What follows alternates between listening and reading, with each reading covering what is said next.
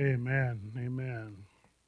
Won't you turn with me in your copy of God's Word? We'll be in Revelation chapter 3 here today. Revelation chapter 3. Continuing our series, we're walking through Revelation and the letters addressed to seven churches. We'll be in Revelation 3 again with a letter written to the church at Philadelphia. Um, it's amazing the time that we live in nowadays with all the technological advances that we have. And I think that most of us, especially if you're younger, you might take a lot of this for granted. The things that are available to you today, we didn't have so much when I was growing up. I've mentioned before how, getting help with my homework, sometimes I had to go to the library, the place with all the books that you can go read and you check out and take some of those home if you needed to. But they had these things called encyclopedias where you had to go and find them in the stacks and open it up to find the answer to your question. You might have one question, but it took you hours to find it. Now we have Mr. Google, and we can just go ask Google, we can go ask Siri, and be able to immediately get the answer to our question. And we no longer have to go to this place called the library. Although here in Bolingbrook, we got one of the most amazing libraries in the nation. So above and beyond the library books, we've got, labs there. They got 3D printers and you can print t-shirts and do all these amazing things. So the library is more than just books, at least ours is today. But still, these technological advances, I think, have opened up a lot of doors for us. If we look at, biblical times, when the apostles were walking the earth and they were going city to city, telling people about Jesus, that was made possible because the advancements in the Roman Empire. Because the Roman Empire was so large and so advanced, they had begun to build streets and highways so that they could connect different cities in order to, they did it for transport, for certain equipment, and to take steel and other things, and fibers and clothing and all this other kind of stuff for commerce. But also, it enabled the advancement of the gospel because of these Roman roads. And what we see in the text is that the gospel spreads like wildfire. And it's amazing what happens, how God uses what Rome was they were trying to get their tentacles into everything and control everything, but God used those things in order to advance his message. It's incredible when you really think about it. And I think right now we are in a similar position with the advancements in technology and the internet. We have a similar thing that is happening that is akin to what we saw with the Roman road.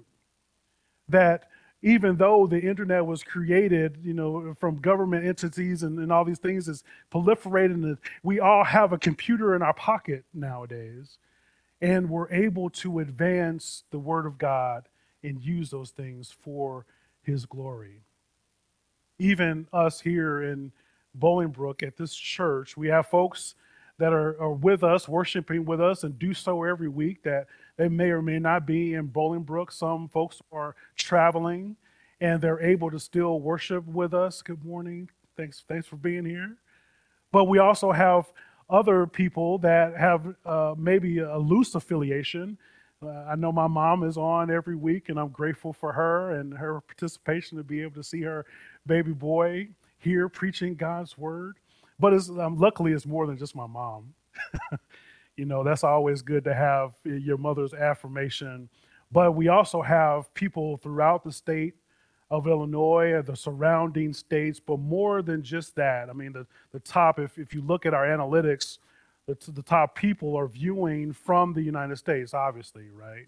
But above and beyond that, we have folks in Germany, the United Kingdom, Brazil, Japan, India, all participating and watching these messages that we have here. And then you add to I don't most of you, I don't know if you know or not, but I have a podcast on YouTube, and we have folks viewing that podcast.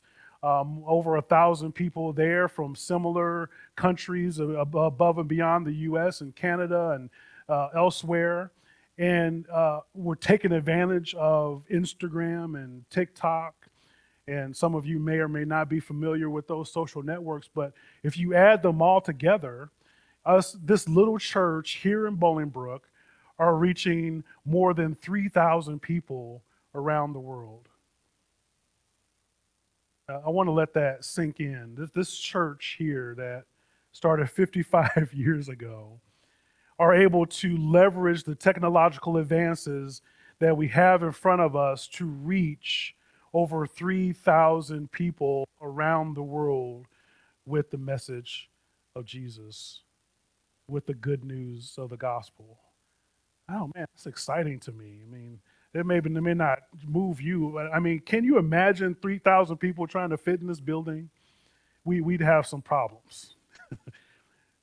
But what an opportunity we have because of who God is and what He's done. You know, a friend of mine was telling me the other day that they live in another state, and they said, I get to watch your sermons. I really enjoy them. They're really beneficial. It's cool to see that side of you. As we know, we've been getting to know each other, but they said, I can't watch every week because those messages are convicting. Like I can't be convicted all the time. Like I don't know. I just have to space them out. I appreciate that, and it was half joking, right? Because that's really my goal. My prayer is that when people come through these doors or view us online, that they come in and they would be convicted. Because you need to leave here changed. You come as you are, but leave changed. And people have asked me, well, who is welcome? Who is okay coming to your church or viewing online? I'm like, well, everybody's welcome. Like, no, I mean, people say that, but they don't really mean it.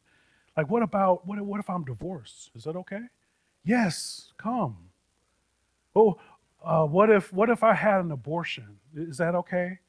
Yes, come, be welcome. Well, what if I'm single? Is that okay? Absolutely, yes, come, be welcome. Well, surely you don't allow anybody that's gay or lesbian. No. Please come. You're welcome. Please come and hear the word of God. Well, what if I'm an alcoholic? Yes. You can go down the list. What if? I hope that anybody who walks through the door, if you're tatted up, got piercings, or biker, or gay, lesbian, divorced, had an abortion, out on the street and homeless, I hope that you would feel welcome to come and sit and hear the word of God be preached, to hear the message that is being contained in the music that we see. If you're viewing us online, I hope that you will be comfortable hearing the word of God and His message. And regardless of how you come here, I hope and pray that everybody leaves here knowing that they are a sinner in need of a Savior. I don't care what the issue is. I don't care what the differences might be, that when you encounter God and His grace, I hope that you would leave here knowing that I can't stay like I am. I don't care what you're dealing with. You're welcome to come, but when you encounter God and His grace, you can't help but be changed. That's the way it works. But in addition to that, right, there is some comfort, I hope, in the midst of that message. That there is some encouragement in the midst of us talking about who God is. Yes, you're going to leave convicted, but I hope you also leave on cloud nine and excited about who God is and what Jesus has done for you. I hope that you will be encouraged. So I hope that I give you both to see. One, I can't leave here being the same, but two, that there's a Jesus that loves and cares for me, and He died for me. Even while I was in my mess, even while I was yet still sinners, He died for me. That's my hope and my prayer for each and every one of you, I don't care how you came in here. I hope that you feel comfortable and welcome, and that when you encounter Jesus, that you can't help but be changed. So I hope today this is one of those messages as we talk about the letter to the Philadelphians. I hope that you would leave with some encouragement. This is one of the letters that's actually really, really nice. It's really good to see if you look at it. Turn with me in your copy of God's Word. We're in Revelation chapter 7. Bear with us. Our screen is off and on. Yeah, Revelation chapter 3. So grab your Bible. There's Bibles in front of you. If the screen is not working, I apologize. We're working on that, like I said. Revelation 3, we'll start in verse 7. Here God's Word reads, "And the angel of the church in Philadelphia write, the words of the Holy One, the true One, who has the key of David, who opens and no one will shut, who shuts and no one opens. I know your works. Behold, I have set before you an open door, which no one is able to shut. I know that you have but little power, and yet you have kept my word and have not denied my name. Behold, I will make those of the synagogue of Satan who say that they are Jews and are not, but lie.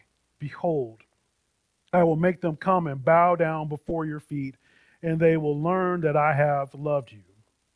Because you have kept my word about patient endurance, I will keep you from the hour of trial that is coming on the whole world to try those who dwell on the earth. I'm coming soon. Hold fast to what you have, and so that no one may seize your crown. The one who conquers, I will make him a pillar in the temple of my God. Never shall he go out of it. And I will write on him the name of my God and the name of the city of my God, the New Jerusalem, which comes down from my God out of heaven, and my own new name. He who has an ear, let him hear what the Spirit says to the churches." Won't you pray with me? Father God, thank you so much. Thank you so much for the realization of what you've put before us. Help us to be good stewards of those things. And the realization that we have the most important message that the world has ever known. Help us not to keep it to ourselves. Help us to leverage every tool and opportunity that we have, all the open doors that you have provided to us. Help us to walk through them so that your name may be known, that we may lift you up on high, that people might be able to have hope in the midst of this hopeless world. Help us to not only understand and believe in the good news, the euangelion, the gospel, but help us to go and share those things with the people that need to hear it. Pierce our hearts today. Open our ears, open our minds so that we can hear your words here this morning. We can take it out to the world. So we thank you so much in the precious name of Jesus. Amen. Here we have in this letter, in chapter 3 of Revelation, this letter is to Philadelphia, who, as we know, because of the city that we have here in the U.S., it means brotherly love. This city was about 25 miles southeast of Sardis, city that we have mentioned before. And it's set on a main highway that connected Smyrna, that was about 100 miles west, and was an important part in the commercial stop on the major trade route. And it was called an imperial post route because it was a first century mail route. So as I mentioned before, all these cities and highways are being built so that they can get mail and other commerce back and forth during these things. So this gives us an idea of how these cities that we're talking about, how they're all connected in some way, shape, form, or fashion. This city was actually destroyed by an earthquake in about 17 AD and was rebuilt by the Roman Emperor Tiberius. And because of this being rebuilt, there was a very loyal folks here in the city to Rome, and it served as a missionary city to spread Greek culture. So they were all about letting people know and kind of evangelizing what it meant to be Greek and how that looked for them. But in our text this morning, Jesus proclaims that this city would actually be a missionary city for spreading the gospel. Even though it was meant for a different purpose, God uses it for his good so that the gospel might be spread and his name would be known. Other than Smyrna, Philadelphia was the only other congregation that was not criticized by our glorified Christ. And so when he says, hey, I know your works, in the other letters, you tighten up a little bit because he's about to come and tell you what you're doing. Like, hey, you're not about that life. You're not doing what we called you to do. Here's how you've been wrong. But however, we look at Philadelphia, and that is not the case. Even though they were facing intense spiritual warfare, none of them had denied the Lord, and they were held up as an example of spiritual purity. And that's great to see. And as we know, I'm sure it wasn't easy being combated with the world and the things of it and everything coming, but they stood fast to what was good. Look with me back in verse 7. And the angel of the church in Philadelphia write the words of the Holy One, the true one, who has the key of David, who opens and no one will shut, who shuts and no one opens. I know your works. Behold, I have set before you an open door, which no one is able to shut. I know that you have little power, and yet you have kept my word and not denied my name. Here, this letter opens up saying that Jesus is the one who is holy and true, reinforcing the fact here that he is in fact God, and he will do what he has promised to his people. This key that's alluded to, this key of David, alludes to Isaiah 22 and 22, where it says, I will place on his shoulder the key of the house of David. He shall open and none shall shut, and he shall shut and none shall open. Isaiah is referring to Eliakim, son of Hilkiah, a steward of King David, who is given a key to the house of David. Now, we're familiar with keys, and we all have keys in our pockets or purses. It gives us the authority, it gives us the ability to go and unlock the doors for which we've been entrusted with. So in the same way, this key refers to the authority and ability to open and shut doors determined by who gets access to it. So not everybody gets a key, right? Not even to the church. Not everybody gets the key to the church. And the same is true for your house. There's certain people who have the authority and access to open and shut those doors. Christ commended the faithful works of this small congregation. And in spite of the fact that they had very little power, they weren't known for anything in particular. And unlike the church at Ephesus, he doesn't reference their heart, and he doesn't correct them for leaving their first love, if you remember that text. Apparently, the Philippians were doing all the right things for the right reasons. Their hearts were in the right place, and they needed encouragement at the time. They were doing the things, they were doing the work, they were doing what was asked of them, but they needed encouragement in order to keep doing what they were doing. I'm sure this is familiar for us too. We get to working and doing so many things that it's tough, especially when you feel like nobody notices.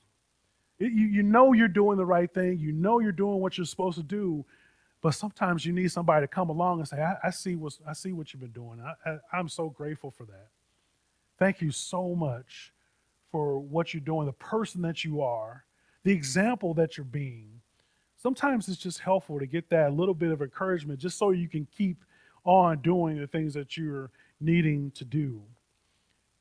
Here they ensured that the gospel was their message, and the message of grace of God was their motive.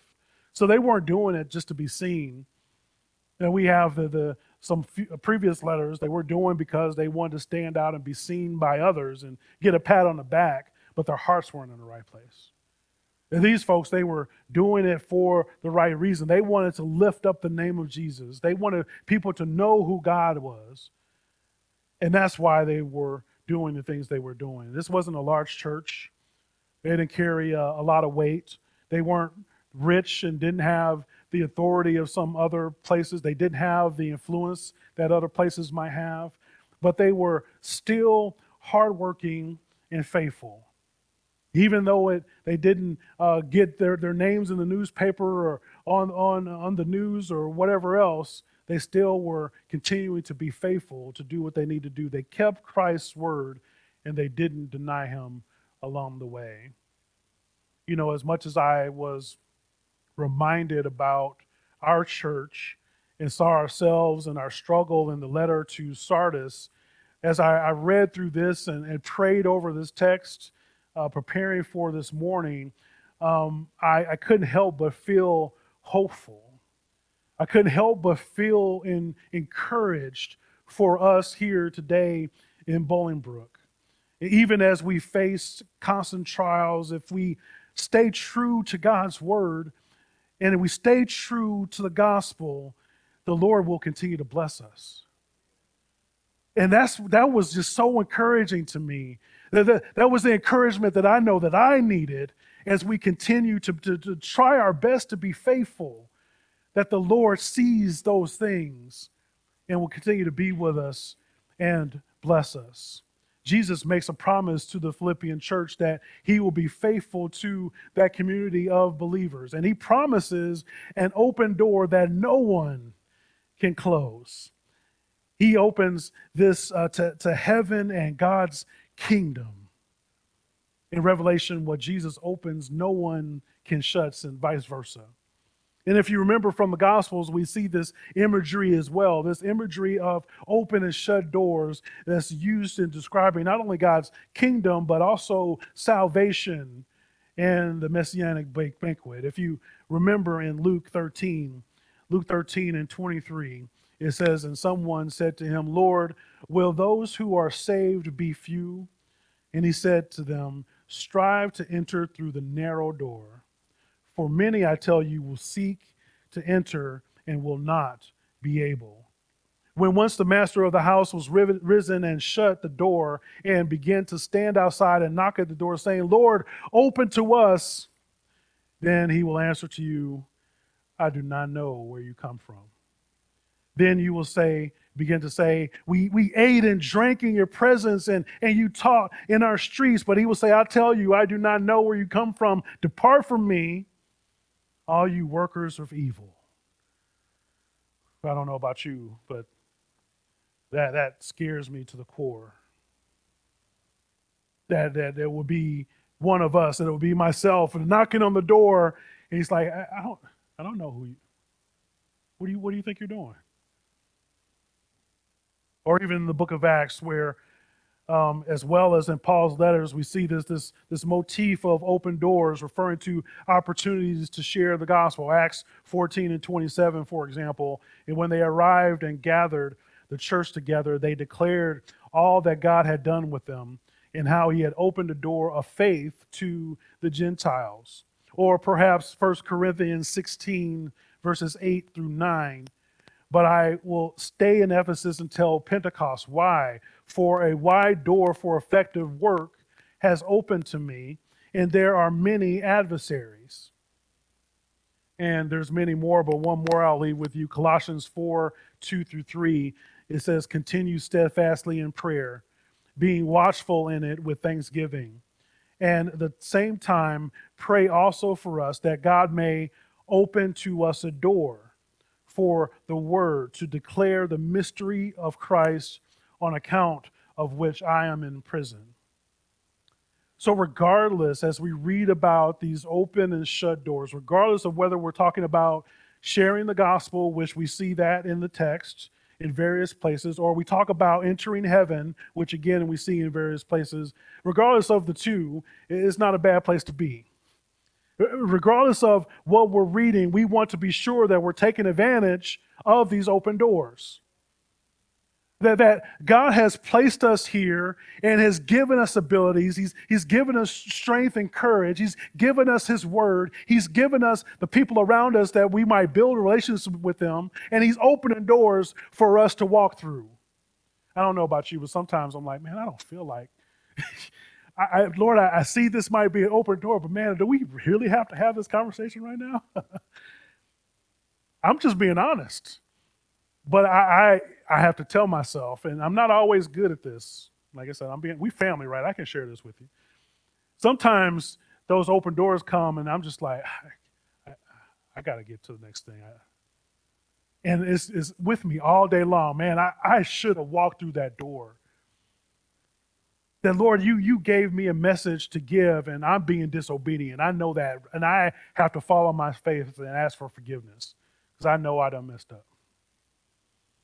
But there are times where I conjure up, it's not me even conjuring up. The Lord gives me the strength and courage because I may not want to have the conversation in that time of being, but I'm like, Lord, I'm going to be obedient to you.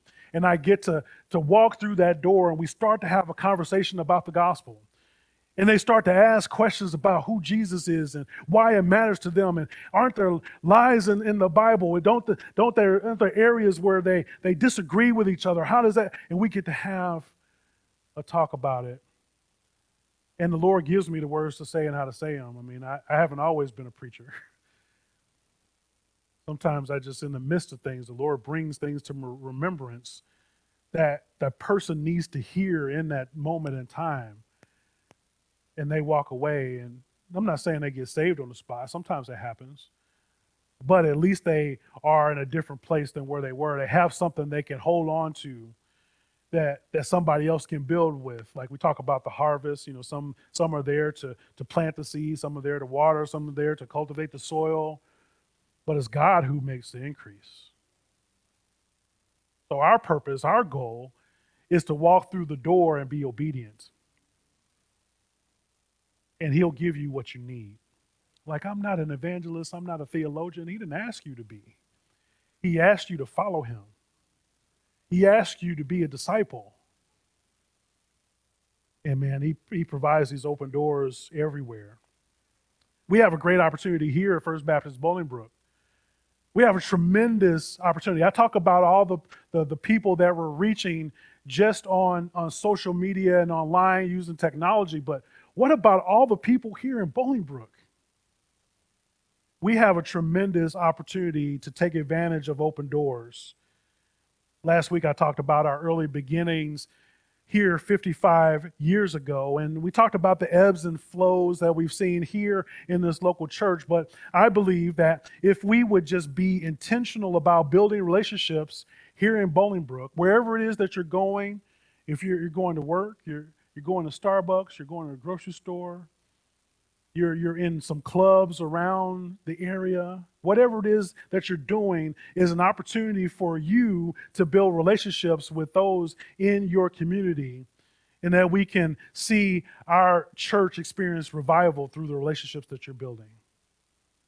I firmly believe that we'll see our church grow both spiritually and numerically if we would just show our love to our community. We will go out and do what God has called us to do. It said they would know that you're his disciples by your love. What if we will go out and just love on our community? And folks are like, why are you always around here doing all this stuff for us? Why do you care? Look at that open door. I care because Jesus Christ cared enough for me. Even while I was in a position similar to yours, here's my testimony. And he would do the same for you. One way we plan to love on our community next year is through prayer. I recognize and understand that not all of us can go and pound the pavement and knock on doors and do a lot of different things, but one thing all of us can do is pray. There's not one of us here, physically or online, who can say, well, I can't pray. All of us can do that. So next year, we're going to select one community organization per quarter and just adopt them, and we're going to be praying for them all quarter. Whether it's the police department or the school across the street, a school attached to this building, the healthcare workers, fire department, whatever that organization is, we're going to adopt one per quarter and just pour our hearts out in prayer for them. and we're going to, collect some snacks and drinks and to fill their fridge or whatever else that they might need, and include some cards to say, well, we want to bless you by giving you these things and tell you how much we appreciate what you do and how you give your time to our community. And I want to let you know that we're praying for you. Here's some cards so you can submit some personal prayer requests. In addition to what we're already praying, tell us how we can pray for you specifically. And I know that they will have a tremendous impact on our community by just stepping out in prayer and letting them know. Like I said, it's good to have some encouragement sometimes.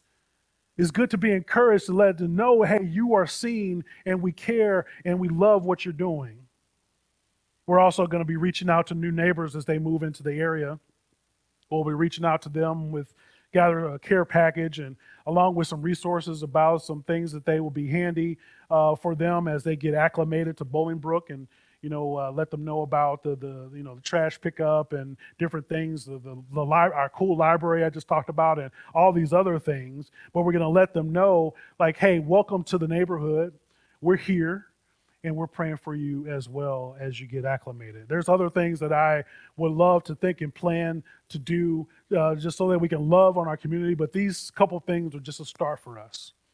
And I think will change the trajectory of our local church here.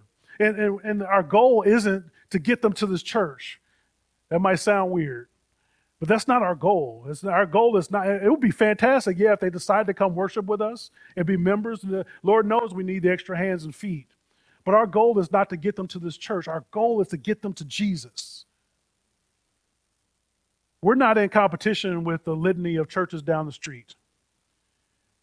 We're not in competition with all the other churches here. Our goal and our aim is for people to know Jesus. And if they do it here and worship Him here, awesome, fantastic. I love it. But it gets them to Cristo es Rey, I love that too. That's our goal and our aim. I got to get up. Verse 9. Verse 9 says, behold, I will make those of the synagogue of Satan who say that they are Jews and are not but lie. Behold, I will make them come and bow down before your feet, and they will learn that I have loved you. Because you have kept my word, and about patient endurance, I will keep you from the hour of trial that is coming on the whole world to try those who dwell on the earth. I am coming soon. Hold fast what you have so that no one may seize your crown. The one who conquers, I will make him a pillar in the temple of my God. Never shall he go out of it. And I will write on him the name of my God and the name of the new city, my God, the new Jerusalem, which comes down from my God out of heaven, and my own new name. He who has an ear, let him hear what the Spirit says to the churches.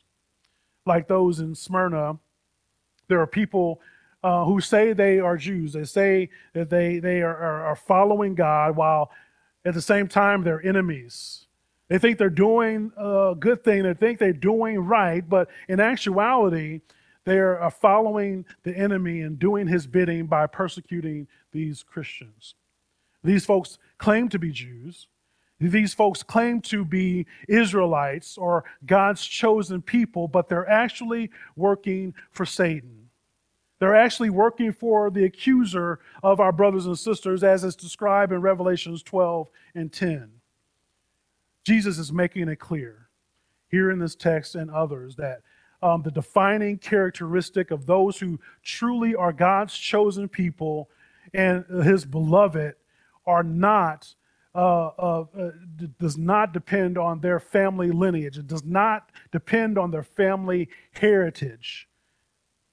The factor that is a determining factor for those who follow Christ, for those who are His, is actually their faith in Jesus.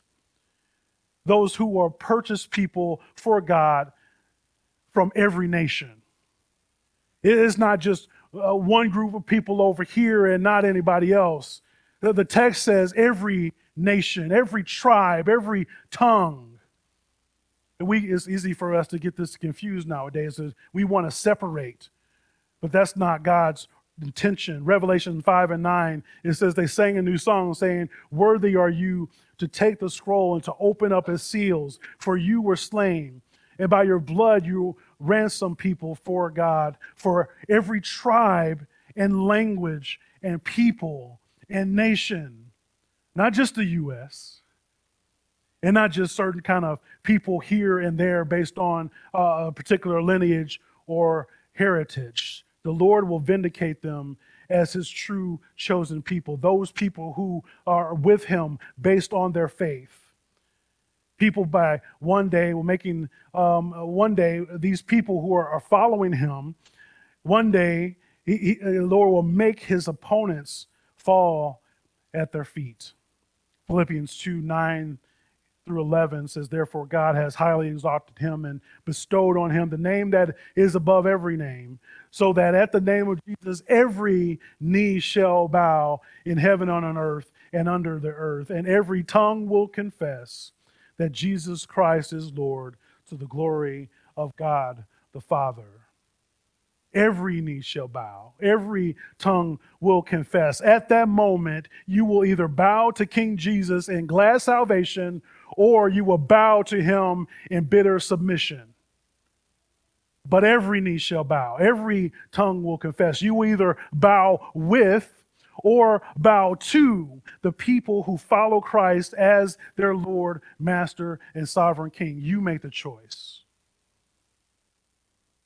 What side will you be on? Jesus promises that the embattled and weary believers of Philadelphia who have patiently endured everything that they have done or been through, that he will keep them from the hour of trial that is coming to test the whole world. And this, brothers and sisters, should be comforting to us. This promise to the victorious is that Jesus will make them a pillar in the temple of God and will write their name of God on them. And this pillar represents strength. This pillar represents stability. Then to go and write the name of God in the city, this indicates ownership. He will make sure that everyone knows who his people belong to. I don't know if your parents did this growing up, but I remember being in elementary school when my mother wrote my name on everything that I had. On my backpack, on my books, on rulers, and man, my name was clear who that stuff. I remember working with my dad, and he would engrave my name on the stapler and stuff. I mean, it was very clear. If somebody picked up the wrong thing, who it belonged to. And so it could get back to me if it were to be misplaced. It was no question. There could be no mistake at that time. In the same way, brothers and sisters, if you persevere, if you submit your life to Christ and you follow him, he's going to write his name on you. If you stay with him and continue to follow him and do what he's called you to do, you submit to him in obedience, he writes his name on you. So when the enemy comes and tries to take you out and take you somewhere else, he's going to look at the name. He's going to look at who you belong to. It's like, I can't do nothing. I can't do nothing with them because they belong to God. I got no power over here. I can't make them do nothing. If you would just submit to him, if you would just follow him, there would be no mistake who you belong to. Here's how Paul puts it in Romans. He says, this is Romans 8:38 through 39. For I am sure that neither death nor life, nor angels, nor rulers, nor things present, nor things come, nor powers, nor height, nor depth, nor anything in all creation will be able to separate us from the love of God in Christ Jesus our Lord. Nothing, nothing will be able to separate if you would follow him. You belong to King Jesus, and nobody can snatch you out of his hands. If you don't leave here with nothing else, I hope you leave here with that. You belong to King Jesus. The one who conquers is promised a permanent place in the temple in God's eternal city, which is named the New Jerusalem. This is what we have to look forward to. This is what we are spending our days looking forward to. This is what we are attained to as the New Jerusalem descends to earth and we see this bride city. Revelation 21:2, and I saw the holy city, New Jerusalem, coming down out of heaven from God, prepared as a bride adorned for her husband. Romans 21:22, and I saw no temple in the city, for its temple is the Lord God, the Almighty, and the Lamb. The city shines with radiance and God's glory. Brothers and sisters, this is our great reward. This is what we have to look forward to. I know we live in this Amazon Prime type world and we want things right now and next day. But what we have to look forward to is forever and eternity with our Lord and Savior. And it's worth the wait. It's worth every moment that you submit to Him, everything that you deny yourself in your flesh today. It's worth it for what we'll get when we're with Him in heaven. If you would just follow Him and submit your life to Him and live for Him, you not only get heaven. We talk a lot about heaven and like, I want to go to heaven, but you not only get heaven, but you get God. You get the creator of the universe and you get to be in His presence. There's nothing that's greater than that. When we risk our lives to live for Christ, we discover the safety that can only be found in His sovereignty. We realize the security that can only be found in His love, and we get the satisfaction that can only be found in His presence. That, my friends, is our reward. If you have an ear to hear, I hope you would hear what the Spirit says to the churches. When I grew up in the church, old Baptist church back in the day, at the end, the pastor would say, the doors of the church are open. This is the time, this is the opportunity that we have to have an open door and walk through. You've heard about the excellencies of Christ. You've heard about what He's done. Hope you were encouraged. Hope you're excited. That you won't leave here and just sit on your hands and go about your life in the humdrum way that we have. Maybe you came that way, but like I said, you can't leave the same. I hope that you would leave transformed, but the doors of the church are open. If you're here today and you don't know Jesus Christ as your Savior, you haven't yet submitted your life to Him, today is the day. Now is the time. Right now, if you're looking for a sign, here I am. Right now, choose today who you will serve. Maybe you're here today and you have long submitted your life and you just needed this encouragement, that you just needed this to be on fire for who He is and what He's done in your life. I hope that you would leave here changed. And if there's any way that I could be praying for you, please feel free to come forward. I'll be here to be praying for you, be praying with you. If you have not submitted your life and you're like, what does this even mean for me? What does this look like for me in my life? If I follow Christ, what has to change? Let's have that conversation. That's why we're here. That's why we assemble as a body of believers, so we can walk with one another. You're not in this alone. This is not a Lone Ranger Christianity. We're here and we're in it together. So come have that conversation with me as well. Let's pray. Lord God, thank you so much. It is so encouraging about what you've done for your people, how much you've loved us, even though we're unlovable, even though we continuously go astray and you've got to snatch us back, put us back on the right path. Thank you for loving us so much that you would do that for us. Thank you for giving us your Son who walked along this earth and lived a life that we couldn't live, who paid the price that was meant for us so that we might be able to have life. I don't think there's enough thank yous in our lungs that we could express how much we appreciate what you've done for us. And not only that, but you seek to have a relationship with us. And yes, we get to see the New Jerusalem. We get to see and be a part of the bride of Christ. But most importantly, we get to be with you. And for that, we are so grateful.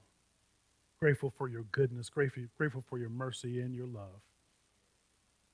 Help us to leave here not only encouraged, but convicted of what you have made us to be and give us the courage and strength not to keep it to ourselves, to go and spread this good news with those who need to hear it. Father, we thank you for all these things in Jesus' name.